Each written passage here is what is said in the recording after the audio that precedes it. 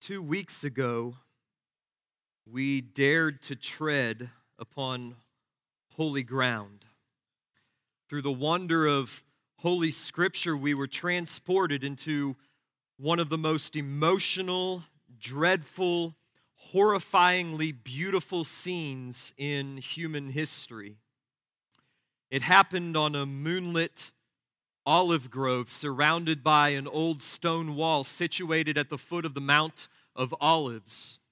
A small group of about 8 men sat near the entrance, some talking in a soft voice, others dozing off in the still darkness. A little further in were 3 more men reclined against the trunk of an olive tree, fast asleep. And a stone's throw away from them, staggering under the weight of some enormous burden before collapsing to the ground, is the Son of Man. His eyes bloodshot, his pulse racing, his hair and beard matted with a mixture of sweat and blood and dirt and tears as he endures a degree of emotional duress such as no man has ever known. He cries out in anguish of soul, "Abba, Father, all things are possible for you. Remove this cup from me." And over and over and over again he prays and he pleads and he digs his fingers into the stony soil until they bleed. As he looks ahead at the next 12 hours, it is not death which he fears, nor is it pain. He does not fear the fists, nor the whip, nor the scourge, nor the thorns, nor the nails, nor the cross. It is something else that has struck his heart with this dreadful terror. As he looks ahead, it is as if he is staring into the abyss of hell itself. All of God's wrath against man's sin, against all of the depravity and all of the vileness and all of the iniquity which has ever infected the heart of men is about to be unleashed upon the substitute. The Holy One of God will become, in the judgment of God, an accursed thing. He will become, in the eyes of God, an abomination.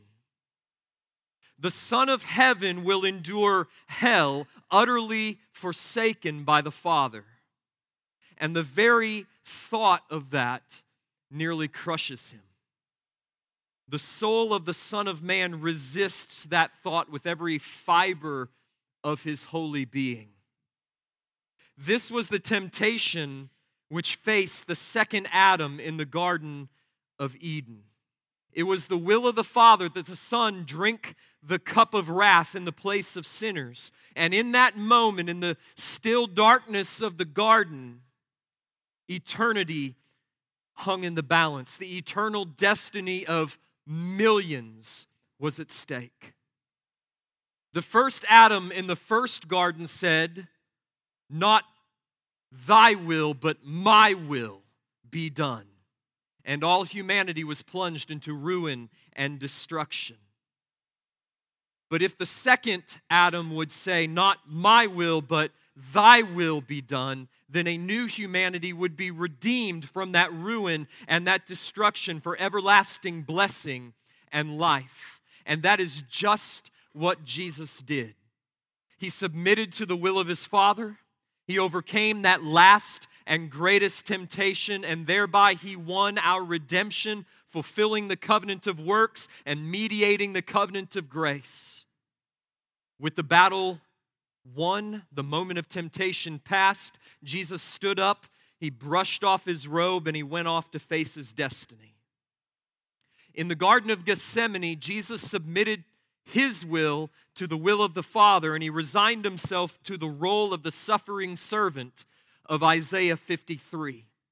And that is precisely the way Mark seems to cast the events at the end of chapter 14 and into chapter 15. In Isaiah 53, Isaiah says of the servant of the Lord, "He was oppressed and he was afflicted, yet he opened not his mouth. Like a lamb that is led to the slaughter, and like a sheep that before its shearers is silent, so he opened not his mouth. By oppression and judgment he was taken away. And as for his generation, who considered that he was cut off from the land of the living, stricken for the transgression of my people. In today's passage, we're going to see the Son of Man being led like a lamb to the slaughter. We will see him oppressed. We'll see him afflicted. We will see him taken away by oppression and judgment and the gross miscarriage of justice. And no one but himself will be aware that he is being cut off from the land of the living and stricken for the transgression of his people. But because of the battle that was already won in the Garden of Gethsemane, Jesus will face all of this with a resolute determination. Like a sheep that before its shearers is silent, he will open not his mouth. Jesus is the silent, suffering servant of Isaiah 53. And in today's message, we will see him betrayed, abandoned, tried, and denied. After the third time that Jesus went away to pray in the garden, he came back and he found his disciples again fast asleep. Mark 14, verse 41, Jesus says, "Are you still sleeping and taking your rest? It is enough. The hour has come. The Son of Man is betrayed into the hands of sinners. Rise, let us be going. See, my betrayer is at hand." While Jesus has been praying in the Garden of Gethsemane, a mob comprised of Jewish authorities and temple officers, as we read in Luke 22, were gathering inside the walls of the city, preparing for the arrest. At their head was Judas, the betrayer. And it must have been an eerie sight that night as the detachment made their way out of the city and across the Kidron Valley, their torches snaking their way through the dark, the firelight glimmering off of the metal of their shields and their armor. The moment of betrayal was at hand. Verse 43. And immediately while he was speaking, Judas came, one of the 12, and with him a crowd with swords and clubs from the chief priests and the scribes and the elders. Now the betrayer had given them a sign, saying, "The one I will kiss is the man. Seize him and lead him away under guard." And when he came, he went up to him at once and said, "Rabbi," and he kissed him.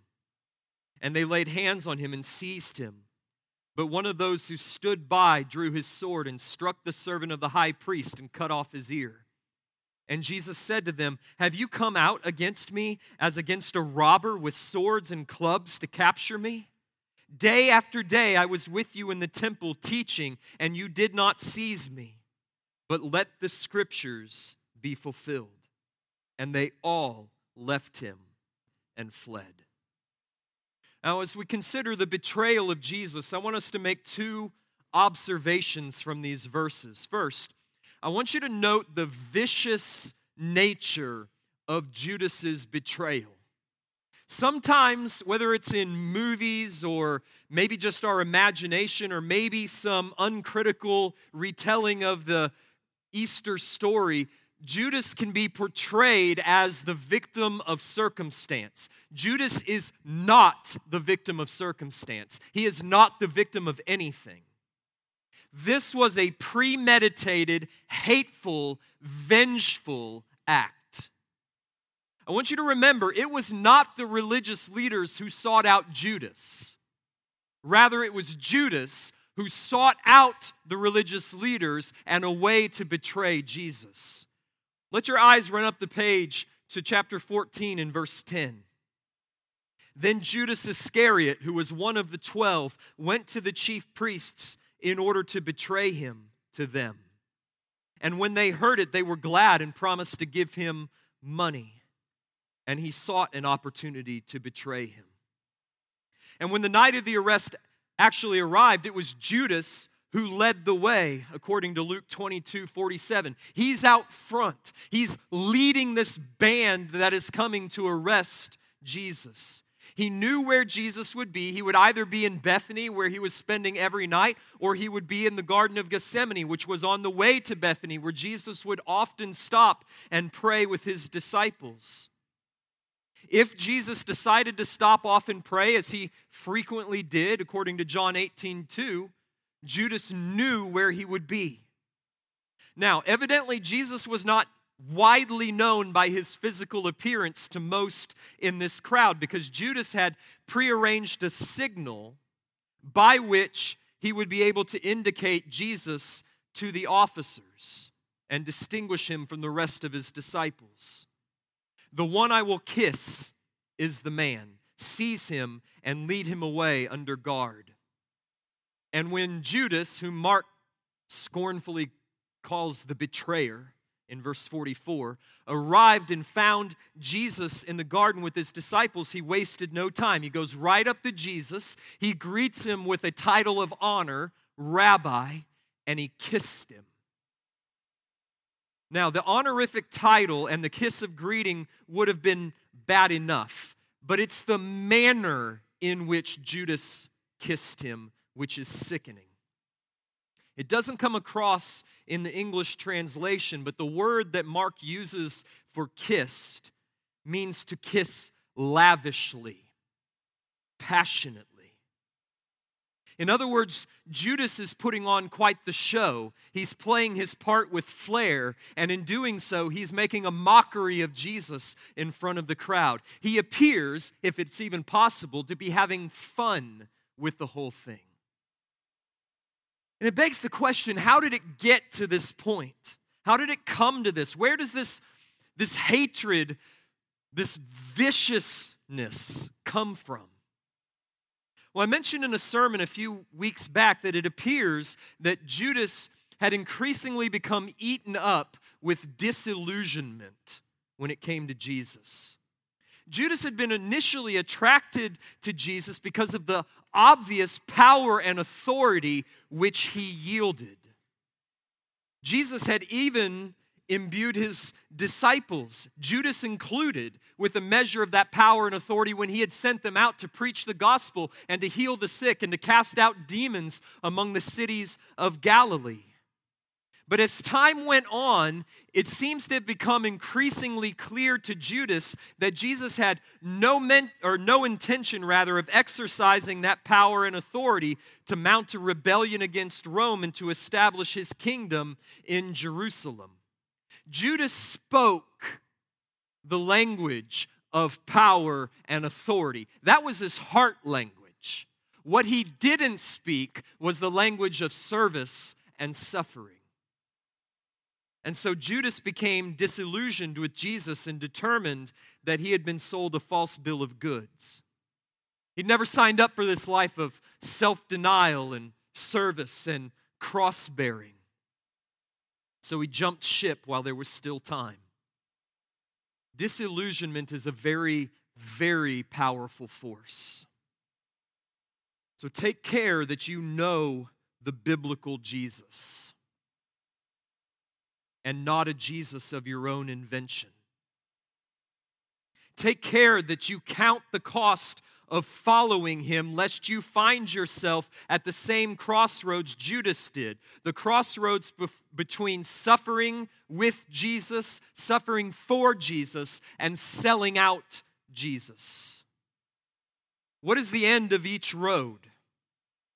Suffering for Christ leads to everlasting glory, while selling Christ out leads to everlasting shame and regret and ruin and destruction, which is so vividly illustrated in the life of Judas, especially in Matthew's gospel, when Matthew writes that Judas tried, when regret hit him, to return the money that he had taken from the Sanhedrin, saying, I've sinned by betraying innocent blood. But by that point, it was too late. So he threw the 30 pieces of silver on the floor of the temple, and he went out and he hung himself. That's the end of disillusionment. We had a very practical example of this choice laid before us this morning in Bailey's testimony. What would it have been like if Bailey had imagined that he was following a Jesus who promised him that nothing bad would ever happen to him, that his children would grow up and that they would prosper and that they would go on to lead long and prosperous lives? What if he hadn't known that Jesus promises trials and tribulations and tragedies and suffering, but that our call is to persevere through them all? Disillusionment would have set in, just like it did with Judas. Thank God Bailey knows the biblical Jesus.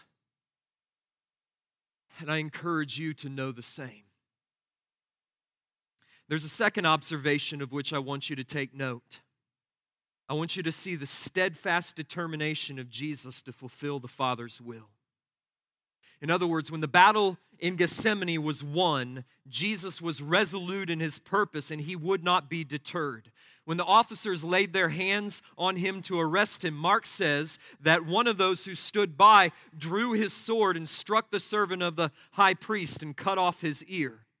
Luke gives us a little bit more detail and says that when all of the disciples saw that Jesus was about to be arrested, they asked, "Lord, shall we strike with the sword?" And then one of them actually struck out at the high priest's servant and severed his ear, but that Jesus touched his ear and healed it.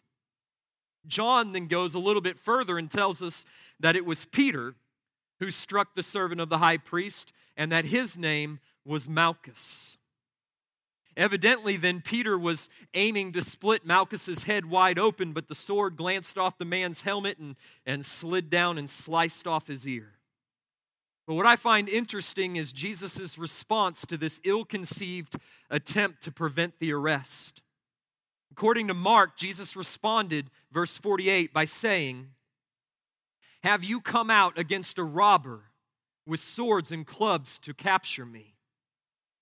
Day after day I was with you in the temple teaching, and you did not seize me." And look at the last phrase, "but let the scriptures be fulfilled." The scripture that Jesus seems to have in mind, I would suggest, is the suffering servant passage from Isaiah 53, where Isaiah prophesies that the servant of the Lord will be numbered among the transgressors. Isaiah 53:12. Jesus is determined to fulfill that role that has been handed to him. He's determined to fulfill the will of the Lord as revealed in the Holy Scriptures. According to Matthew, when the disciple drew his sword and cut off the ear of the servant of the high priest, Jesus responded by saying, "Put your sword back into its place, for all who take the sword will perish by the sword. Do you not think that I cannot appeal to my Father, and he will at once send me more than 12 legions of angels? But how then should the scriptures be fulfilled that it must be so?" Jesus' driving aim from the victory in the Garden of Gethsemane onward is to fulfill the scriptures, to fulfill the will of the Lord. And according to John, Jesus said to Peter, "Put your sword into its sheath. Shall I not drink the cup that the Father has given me?" So do you see it? The battle of wills is won. The temptation is over. Jesus has conquered. And he is now determined to see the Father's plan of redemption through to the end. Judas's betrayal and Jesus' arrest are not going to thwart that plan. They are that plan. Verse 50 then ends the account of Jesus' betrayal on an ominous and tragic but not unsurprising note, for Jesus had told us that it would be so.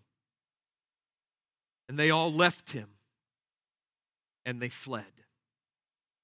Then in verse 51, Mark provides us with a rather strange narrative. He says that a young man followed him with nothing but a linen cloth about his body. And they seized him, but he left the linen cloth and ran away naked. From the early church on, the most common suggestion for the identity of this unnamed young man is that it is Mark himself. And there's two reasons for this speculation. Number one, Mark is the only evangelist to record this story in his gospel, which seems to suggest that he had firsthand knowledge of the event. And secondly, it's commonly assumed, and I think correctly assumed, that the Passover meal which Jesus ate with his disciples occurred in the upper room of the home of Mark's family. This is based upon the fact that Mark's family's home became a prominent meeting place for the early church. We find this out in Acts chapter 12 and verse 12. The fine linen garment which was left behind indicates that it belonged to a young man from a wealthy family. Only wealthy families could afford fine linen, and Mark's family was certainly wealthy to have such a large home inside the city. Apparently, Mark then had been tagging along, probably surreptitiously, sneaking around from a distance as kids are wont to do. But when he found himself caught up in events that were bigger than he had bargained for, he was overcome by fear and he fled. So I imagine Mark peering over the stone wall of the olive grove that is the Garden of Gethsemane and watching the arrest take place, and then suddenly behind him a couple of soldiers surprise him and they lay hold on him, and he does what instinct tells him to do, and he just bolts. Kind of like Joseph, just leaving behind his garment, and he takes off and he runs back towards the city. Wonder what the conversation was with his dad when he came home, but I have to leave that for another time. At any rate, the story is included to emphasize a point. It's not haphazard.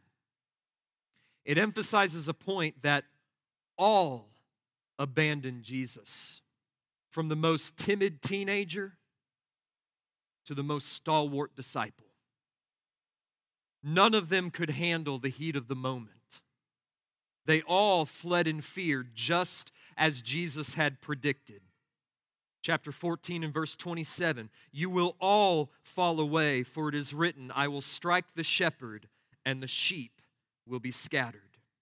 Jesus will face the coming ordeal utterly alone. There will be none to stand by his side. Betrayed by one disciple, abandoned by the rest, denied by his closest friends, and eventually forsaken even by his Father. This was the price of redemption, and Jesus willingly paid it. In the next section, Mark describes Jesus' trial before the Sanhedrin, a trial which represents a terrible miscarriage of justice and results in the murder of the Son of God. Verse 53, "And they led Jesus to the high priest, and all the chief priests and elders and scribes came together. And Peter had followed him at a distance, right into the courtyard of the high priest. And he was sitting with the guards and warming himself at the fire." Now, John informs us that the high priest's name was Caiaphas. And interestingly enough, we know with a fair degree of certainty the location of Caiaphas's home where this trial took place, even though the customary location for Sanhedrin trials was inside the temple complex in a place called the Chamber of Hewn Stone, north of the temple sanctuary. Caiaphas's villa lay about a kilometer southwest of Gethsemane on the slopes of Mount Zion. The site was identified in the 4th century, and recent archaeological evidence seems to confirm the location. It would have been a very lavish home with a large upper chamber where evidently Jesus was tried before the Sanhedrin because, according to verse 66, Peter is down in the courtyard below. So you can imagine this large Mediterranean-style home with a large open upper chamber on the second floor, and down within the courtyard walls there would be different places with various fires, a large place where there would be gathered all of these soldiers, all of the servants, all of the attendants of the Sanhedrin who are upstairs conducting this trial. Verse 55, "Now the chief priests and the whole council were seeking testimony against Jesus to put him to death, but they found none. For many bore false witness against him, but their testimony did not agree. And some stood up and bore false witness against him, saying, 'We heard him say, I will destroy this temple that is made with hands, and in 3 days I will build another not made with hands.' Yet even about this their testimony did not agree." According to the Torah, capital punishment requires 2 corroborating witnesses, and those two testimonies must agree exactly. But on this night, the Sanhedrin could not find any credible testimony with which to condemn Jesus. Even the one substantial charge which they had and laid against Jesus, that he had said, I will destroy this temple made with hands, and in 3 days I will build another not made with hands, was not reliable enough to convict. Now, in point of fact, Jesus had said that. He had made this statement. It's recorded for us in John chapter 2 and verse 19. It was misunderstood then as a threat against the temple, for the Jews had responded on that occasion by saying, it's taken 46 years to build this temple, and you will raise it up in 3 days? John then adds in his gospel that after the resurrection, the disciples understood that Jesus had been speaking about the temple of his body. Okay? So Jesus had said what they have accused him of saying, but he wasn't talking about the physical temple. He was talking about the temple of his body, which would be destroyed and raised up again in 3 days. So the charge was technically true, though in the spirit of it, it was false. It didn't matter. They couldn't even get reliable confirming testimony about that. Watching all of his well-laid plans crumbling before his very eyes was Caiaphas, who seems to have orchestrated this entire state of affairs. And so Caiaphas decides that it's time to take matters into his own hands, and he's going to face Jesus head on. Verse 60. And the high priest stood up in the midst and asked Jesus, have you no answer to make? What is it that these men testify against you? But he remained silent, and he made no answer. Can you hear Isaiah 53? Like a sheep that before its shearers is silent, so he opened not his mouth. Why doesn't he defend himself? Because all of this is part of the plan. It's part of the scriptures that he determined in the garden he was going to fulfill. He needs to be falsely accused. He needs to be falsely condemned. And he needs, and we need, him to be crucified. The suffering servant is treading the path that has been laid before him.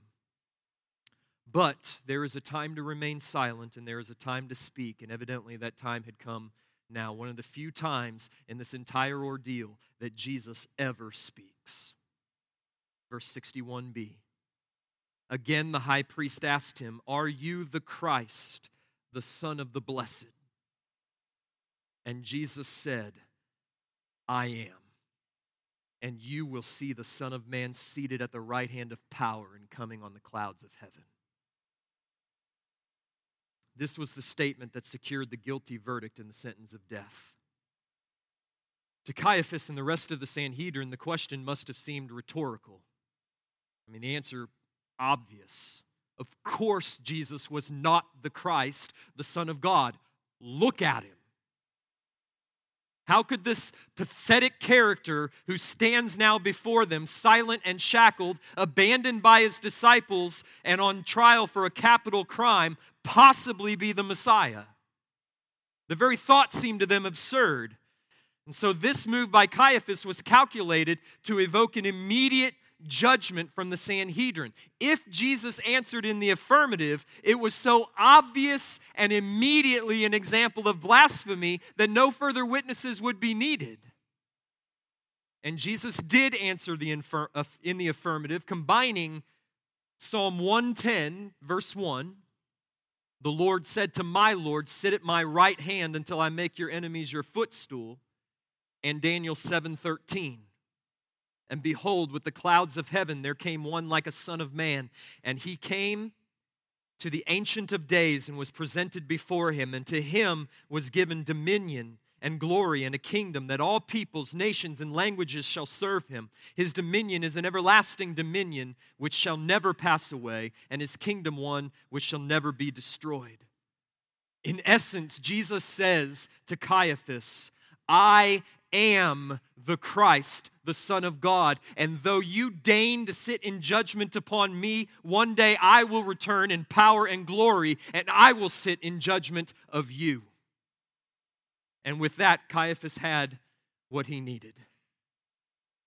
The high priest tore his garments and said, "What further witnesses do we need? You have heard his blasphemy. What is your decision?" And they all condemned him as deserving of death. And some began to spit on him and to cover his face and to strike him, saying to him, "Prophesy." And the guards received him with blows. So with the verdict now rendered, the Sanhedrin moves to publicly shame Jesus, which was a part of the guilt process. They spat on him, they put a garment over his face, and they struck him with their fists. And then they told him to prophesy as to who it was that was hitting them. Likewise, the guards beat him savagely. Once again, if we're familiar with the servant songs of Isaiah, we can hear the servant of the Lord saying in Isaiah 50 and verse 6, "I gave my back to those who strike, and my cheeks to those who pull out the beard. I hid not my face from disgrace and spitting."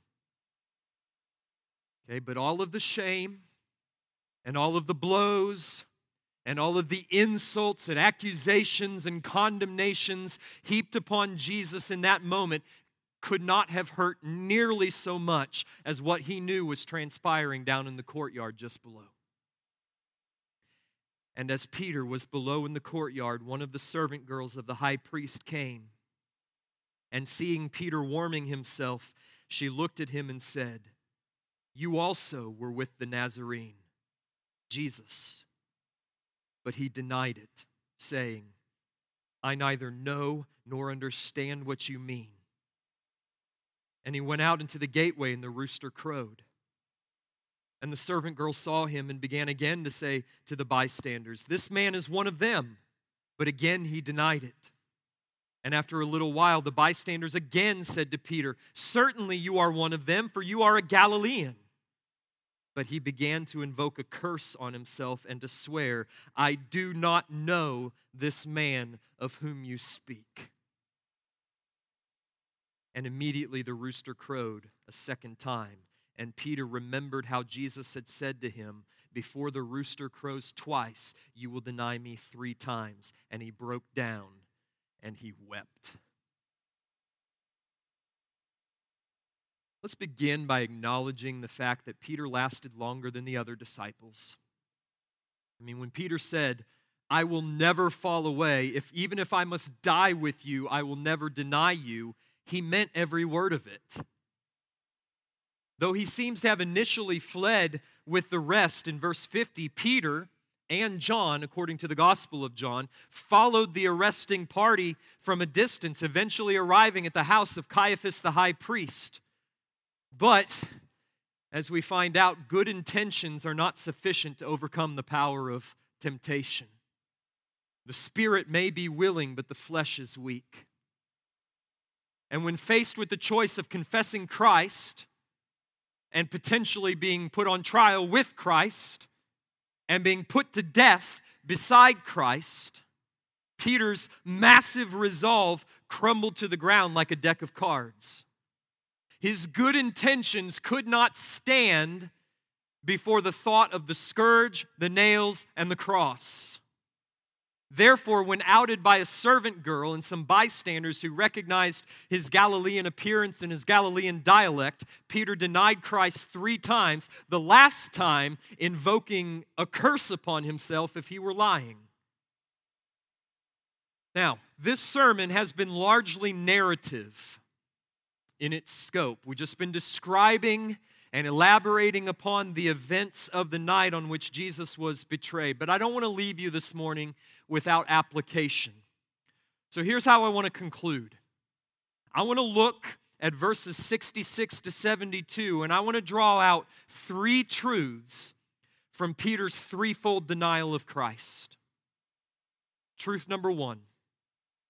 The only way to overcome temptation and to confess Christ by word and by deed is to watch and to pray. It is the only way. That's what Jesus had told Peter just a few hours earlier in the Garden of Gethsemane. Watch and pray that you may not enter into temptation, for the spirit is willing, but the flesh is weak. That this is the point that Mark is making to his Roman audience, and that this is the point that the Holy Spirit wants us to get out of this text, is clear in the way that Mark formats this section of Scripture. I want you to note the way that he juxtaposes Jesus' temptation and Peter's temptation, one right after the other. Jesus watched and prayed in the garden, and consequently, he made the good confession and he was faithful to the end.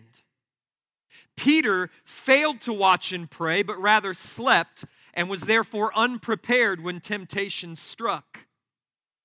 And the very same scenario plays out in each and every one of our lives. Even we who do not yet face the choice between confessing Christ and living, or confessing Christ and dying, and denying Christ and saving our lives. Every sin, every one of them, is an opportunity to confess that Christ is Lord or to deny that Christ is Lord.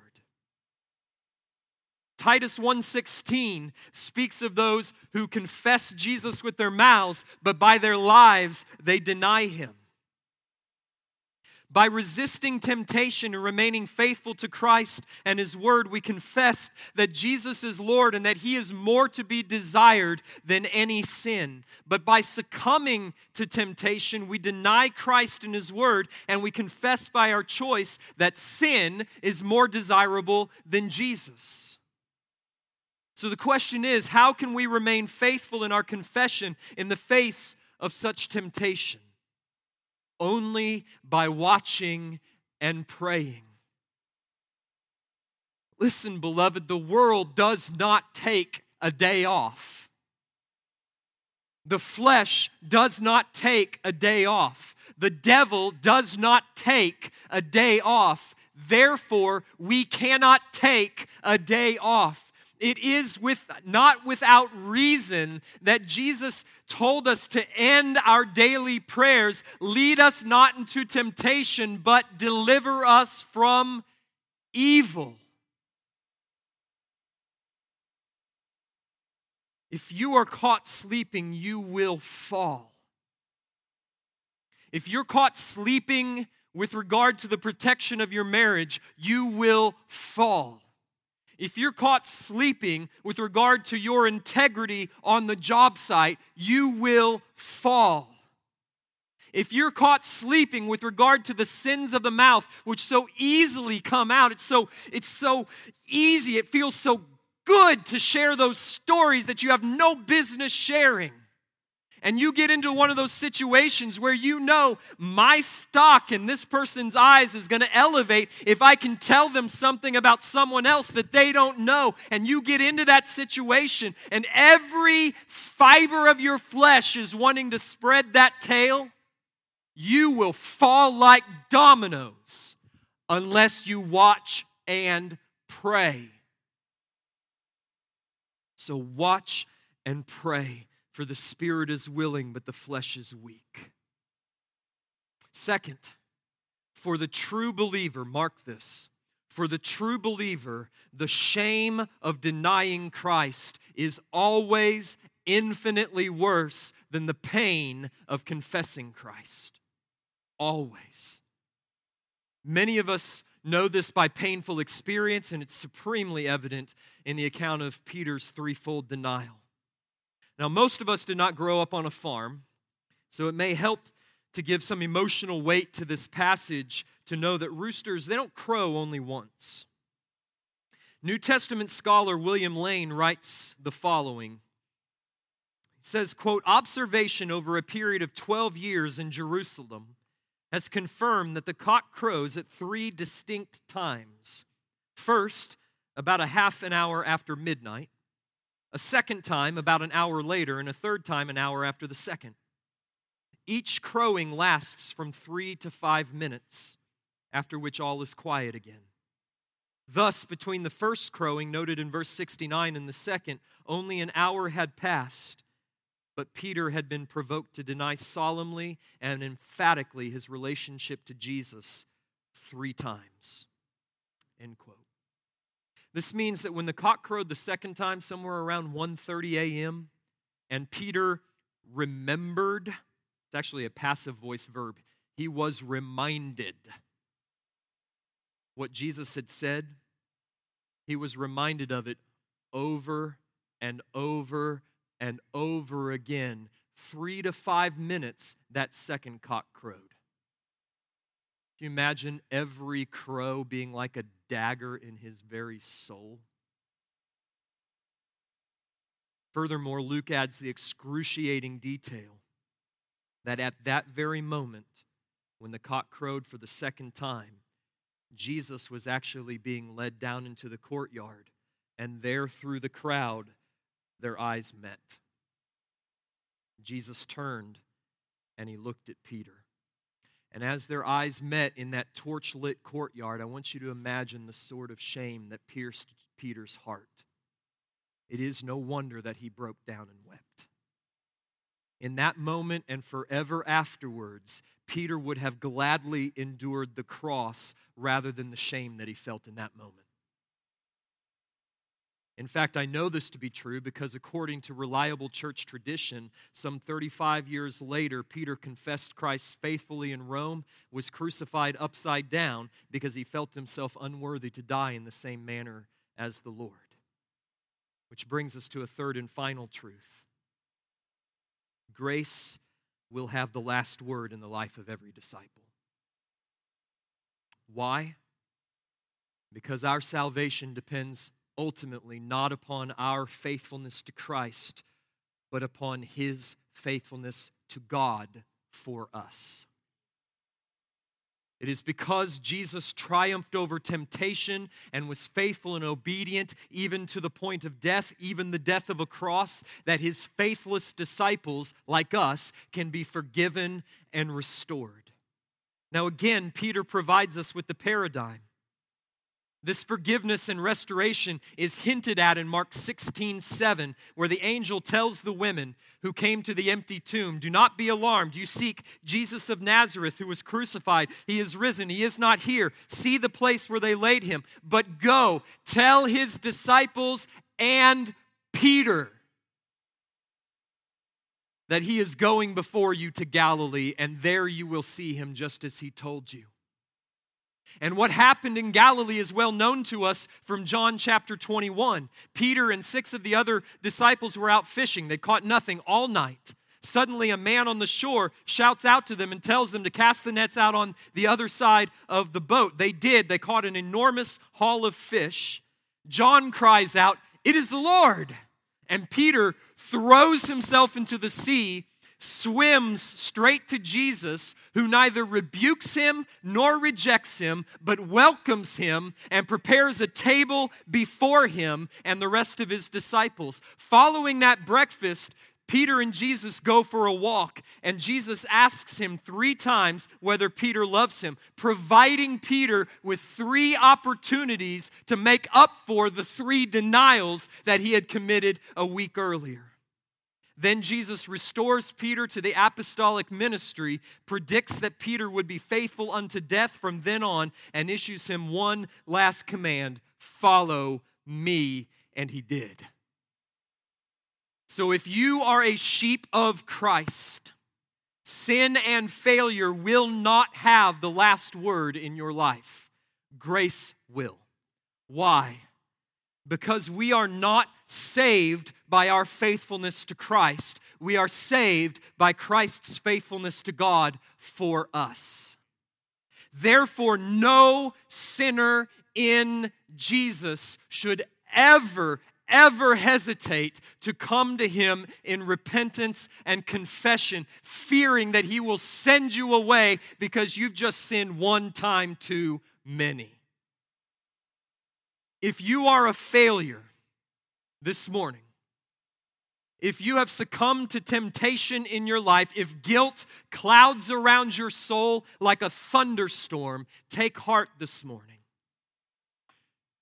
You should take heart and be encouraged to return to Jesus because He will forgive you. He will restore you. He will save you. That's why He died.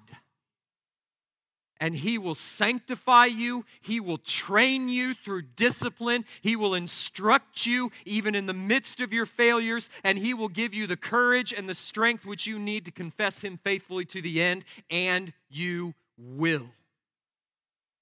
So do not fear to come to Jesus this morning, whether for the first time or for the 1,000th time. Jesus is not like our earthly fathers, good as they may have been. Earthly fathers have a limit. There's a line that you can cross, and then their affections for you begin to be affected, diminished. It is not like that with your heavenly Father. Jesus died to secure His infinite and unlimited affection for you. He loves you. Christ died so that there would therefore now be no condemnation for those who are in Christ Jesus. So come in the boldness of that declaration. Come in the confidence of a sufficient atonement through Jesus, and come trusting that if you confess your sins, He will be faithful and just to forgive you of your sins and to cleanse you of all unrighteousness. Come to Jesus and revel in His unlimited grace.